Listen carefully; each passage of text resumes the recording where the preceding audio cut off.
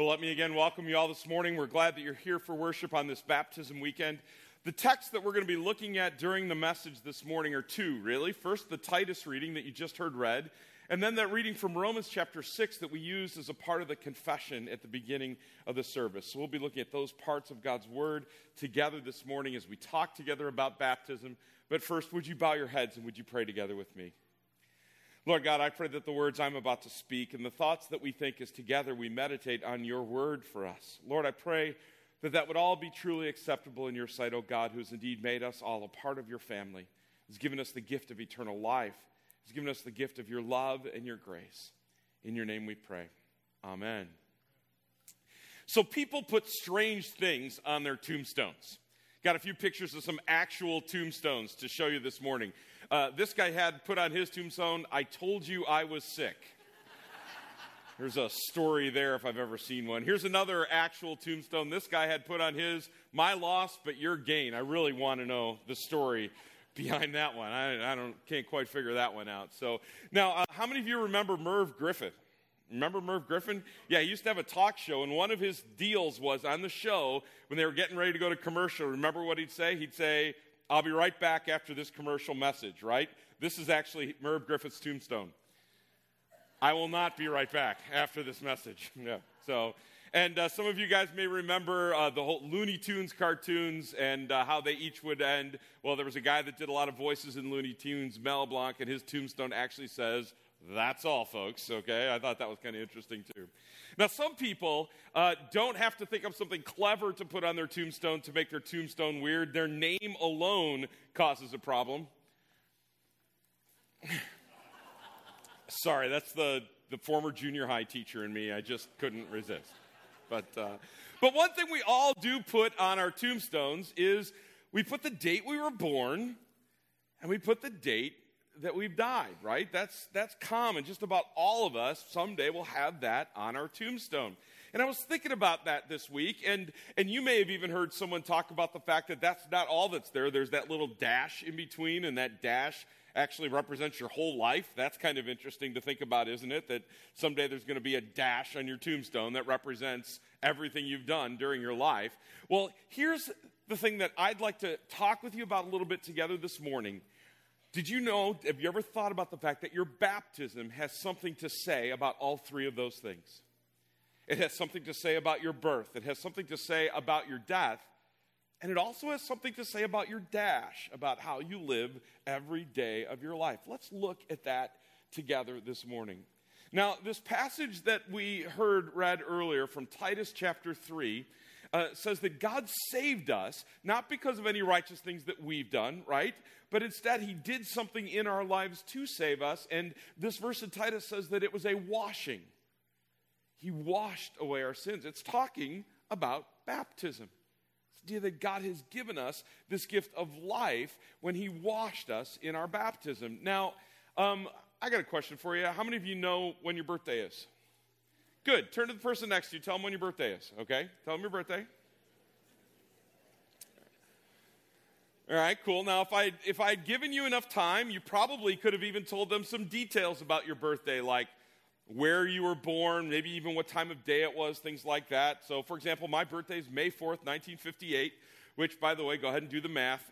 What that means is I'm old enough now that the trickling water behind me is making it hard for me to get all the way through the service without having to go to the bathroom. But I, more than that, not only that's my birthday, but I was, some of you in the room are going, "I don't get that." Some of you are going, "Oh yeah, I totally get that," right? Right, yeah. But I was also born at St. Stephen's Hospital in Chicago, for example. My parents taught me that. And it was late in the day. It was later in the evening. It was a Sunday. I know all those things, not because I remember it, but because my parents have taught me those things, and they've become important to me. That's kind of part of my history that I remember. Well, let me ask you this. If I ask you right now to turn to the person next to you and tell them your baptismal birthday, could you do it? Some of you maybe not others. I don't know. See, I could. I used to teach about baptism to my seventh graders when I used to teach, and so I know this. I was actually baptized 2 weeks after I was born, so that was May 28th at Bethany Lutheran Church in Chicago, which, by the way, is now Trinity Galewood, one of those cool things that God did. That's kind of neat. And so I know some of the details about my baptism, but again, for me, my parents had to teach me that too. In fact, I had to actually go ask my parents about that because I didn't know those details. Now, maybe some of you were baptized as adults, and you did know the date of your baptism. You can remember where and when it was. But for others of us that were baptized as children, we don't. So shouldn't we also be kind of thinking and celebrating our baptism birthdays too? Now, why is that? Well, think about what God did in your life in the moment of your baptism. Let's go back to that Titus verse. It starts with these words, He saved us. I mean, think about that for a minute. In the waters of your baptism, at that moment of your baptism, God did this miracle in your life. He literally saved you from sin and from death. Later on in this passage, he says that very explicitly. He says, He washed us and He washed away our sins. You and I know we all have this problem in our life, this sin problem. There are things that we do that we wish we didn't do, that we know we shouldn't do. The good that I want to do, I don't do, Paul said, and that which I don't want to do, I do. We can all relate to that. We all understand that there are sins in our life, but even more than that, we've come to know and understand that that sin reflects a deeper condition in our hearts and in our lives, one we were born with. We were born as sinners. But God has solved that sin problem in your life and mine. He has rescued us from sin and the death that goes along with it in the waters of our baptism. In the waters of your baptism of mine, He washed away your sins. He dealt with the deeper sin problem in your life, and He gave you a new identity as a member of God's family. And that's why near the end of that Titus verse, did you notice it? It says that God has now, through this washing of regeneration and renewal, through our baptism, He has made us heirs. What does it mean to be an heir? It means you've been written into the will. It means you have an inheritance from God that is life and salvation. So we should be celebrating our baptismal birthday, shouldn't we? It should be a big deal in our lives. Because in baptism, in fact, I would even argue maybe that's a better date to put on your tombstone than your birth date. That date in which you were baptized, that you were made a part of God's family. But now, does baptism also have something to say about that last date that will be on your tombstone and mine, about the moment of our death? And again, God's word teaches that it does. I have a good friend of mine who's a pastor out in Batavia. Actually, he just retired, Ron Weidler. And Ron told me a story a number of years ago that was in my mind this week. Ron originally was a pastor down in the Tampa area in Florida. And he had gone to the hospital one week to call on some of his members that were there. And this was in the pre-HIPAA days. Now, if you go to the hospital as a pastor, they don't give you any information. But then, if you went to the hospital, you could go to the information desk, and you could tell them, I'm a Lutheran pastor, and they would give you a list of all the patients that were in the hospital right then that had listed that they were Lutheran. And that was really helpful because you could take that list and you could just kind of scan on the list and see if you recognized any of the names. If any of those names were maybe some members of your congregation that got in the hospital and you didn't know about it. Again, they don't do that anymore, but it used to be a good thing to do. So Ron went to the hospital that day and he went up to the desk and he got the list and he's going down the list and he sees a name on the list, Bob Haupt. Now, Bob wasn't a member of Ron's congregation. Bob was actually a pastor in a neighboring town of St. Petersburg that Bob knew pretty well. That Ron knew pretty well. He's like, well, that's kind of weird. I wonder what Bob's doing in the hospital here. So he went to his room number. And as he got close to the room, what he found out was it was quarantined. So that meant he had to put on a mask and a hairnet and an apron and gloves and booties on his shoes before he could even go in the room. So he got himself all ready to go, and he walked in the room, and it was kind of dark, and the curtains were pulled. It was kind of hard to see. He could see there was someone in the bed, but he couldn't recognize whether it was his friend Bob or not. And so he said, Bob, is that you? It's Ron Weidler. Bob sat up, and sure enough, it was indeed his friend, his pastor that he knew. And Ron said, Bob, what are you doing here? And Bob said to him, I just got done meeting with my doctor. I've got 6 months to live. Ron didn't know what to say. I think sometimes you guys think pastors, we got stuff to say in those situations. Sometimes we don't. Ron was kind of speechless. He wasn't quite sure how to respond, and he knew he had to say something. So finally he asked a question, and he said, looking back on it now, it was a stupid question to ask. But he said to his friend Bob, he said, what does it feel like to have someone tell you you've got 6 months to live? And Bob thought for a second. He goes, I don't know. I'm not quite sure what it feels like yet. He said, but I can tell you this. My baptism never meant more to me than this moment. Now, why is that? Why, in that moment, was that the first thing that came to Bob's mind after he had just been told he was about to die? Why was it that instantly his thoughts went to his baptism? Well, look at that verse that we read together earlier in the service. In Romans 6, Paul tells us this. He says, don't you know that all of us who have been baptized into Christ Jesus were baptized into his death? We were buried, therefore, with him by baptism into death, in order that just as Christ was raised from the dead by the glory of the Father, we too might walk in newness of life. Now, as a pastor, Bob had said those words again and again and again. Do you know when we use those words? At the beginning of every funeral service we do. It's an incredible reminder to you and to me that when you were baptized, God not only gave you that gift of new life in the waters of your baptism, he not only made you a part of the family, but in that moment, he made you a promise that at the moment of your death, you'd go to be with him forever.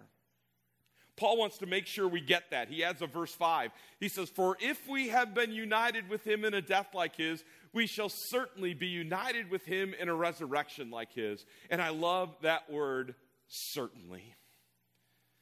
Not many things are certain in life these days, are they?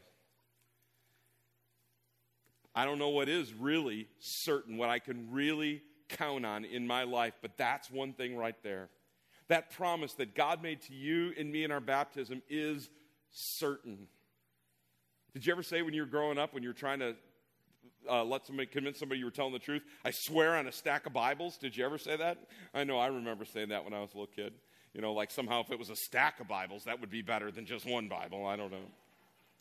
But it's as if God has done that. God has put his hand on his word. In fact, it's through his word that he's made that promise to you and to me. He's promised us, without a doubt, when we die, when that moment comes, that date that's going to be on your tombstone and mine, the promise God made to you in your baptism will be fulfilled.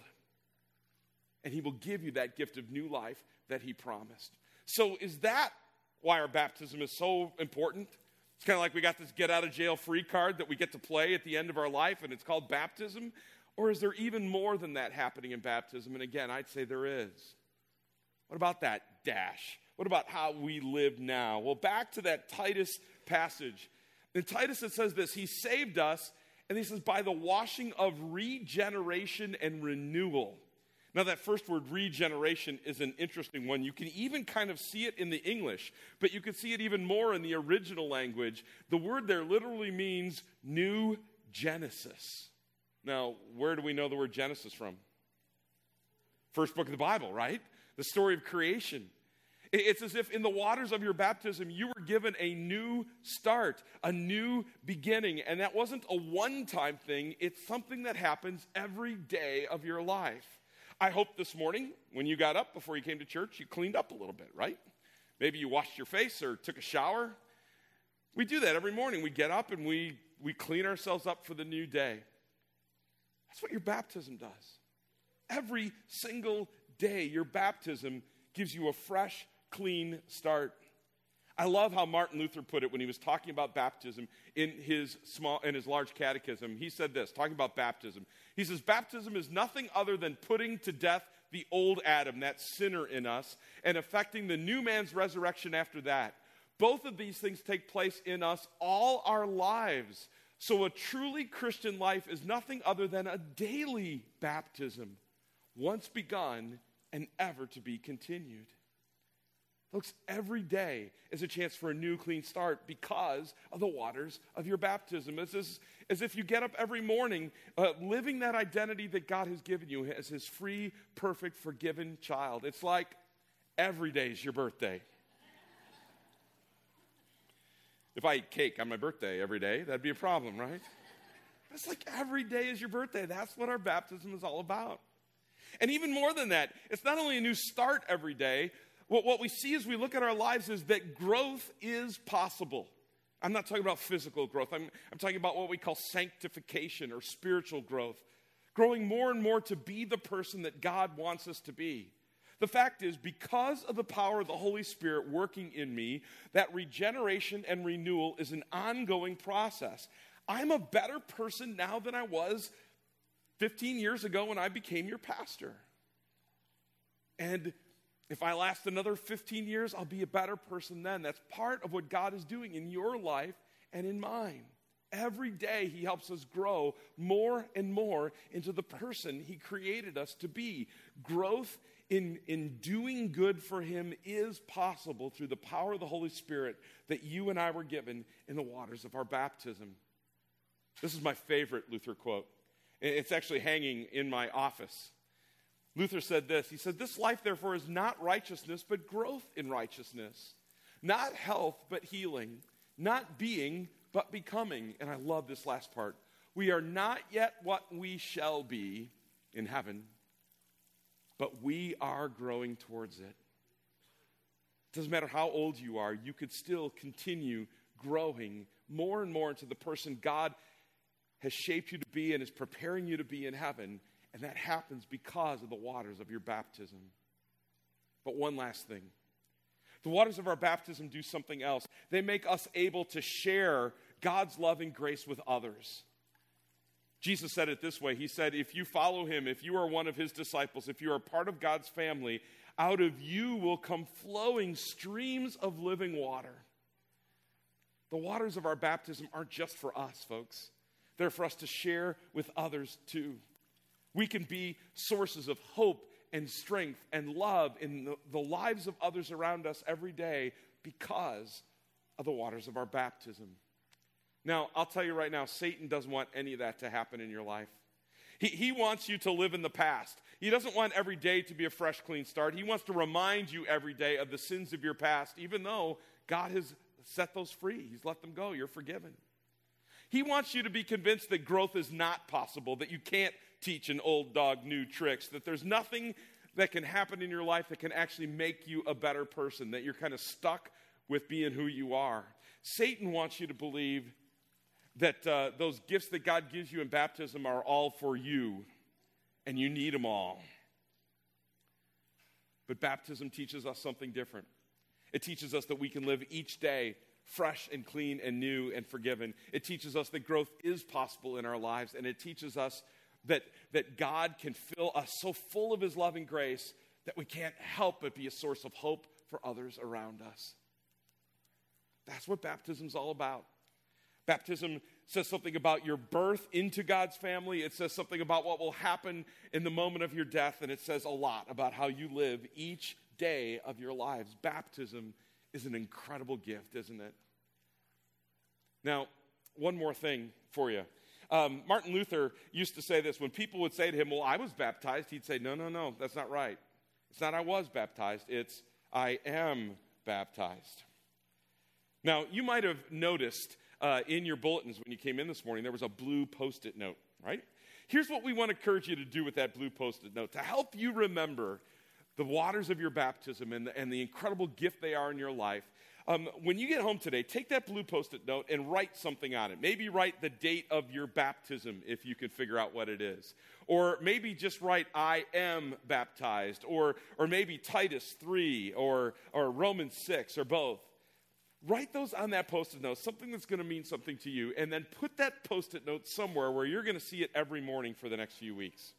Maybe it's the mirror in your bathroom where you do wash your face in the morning, or the mirror in your bedroom where you check to see how you look before you head out of the house, or maybe it's the coffee pot, or wherever it is, someplace you go every single morning. Put that Post-it note up there as a reminder of the gift of baptism that God gives you every day, that every day is a new chance to live as a baptized child of God. And one last thing, maybe you're sitting here going, well, I haven't been baptized. What are you waiting for? Why wouldn't you want those gifts from God? If you've never been baptized and you want to receive that gift of new life that we've been talking about this morning, please see Nick or I after the service today.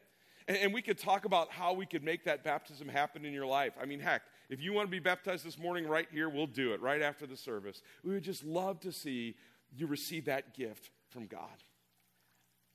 Baptism is an incredible blessing.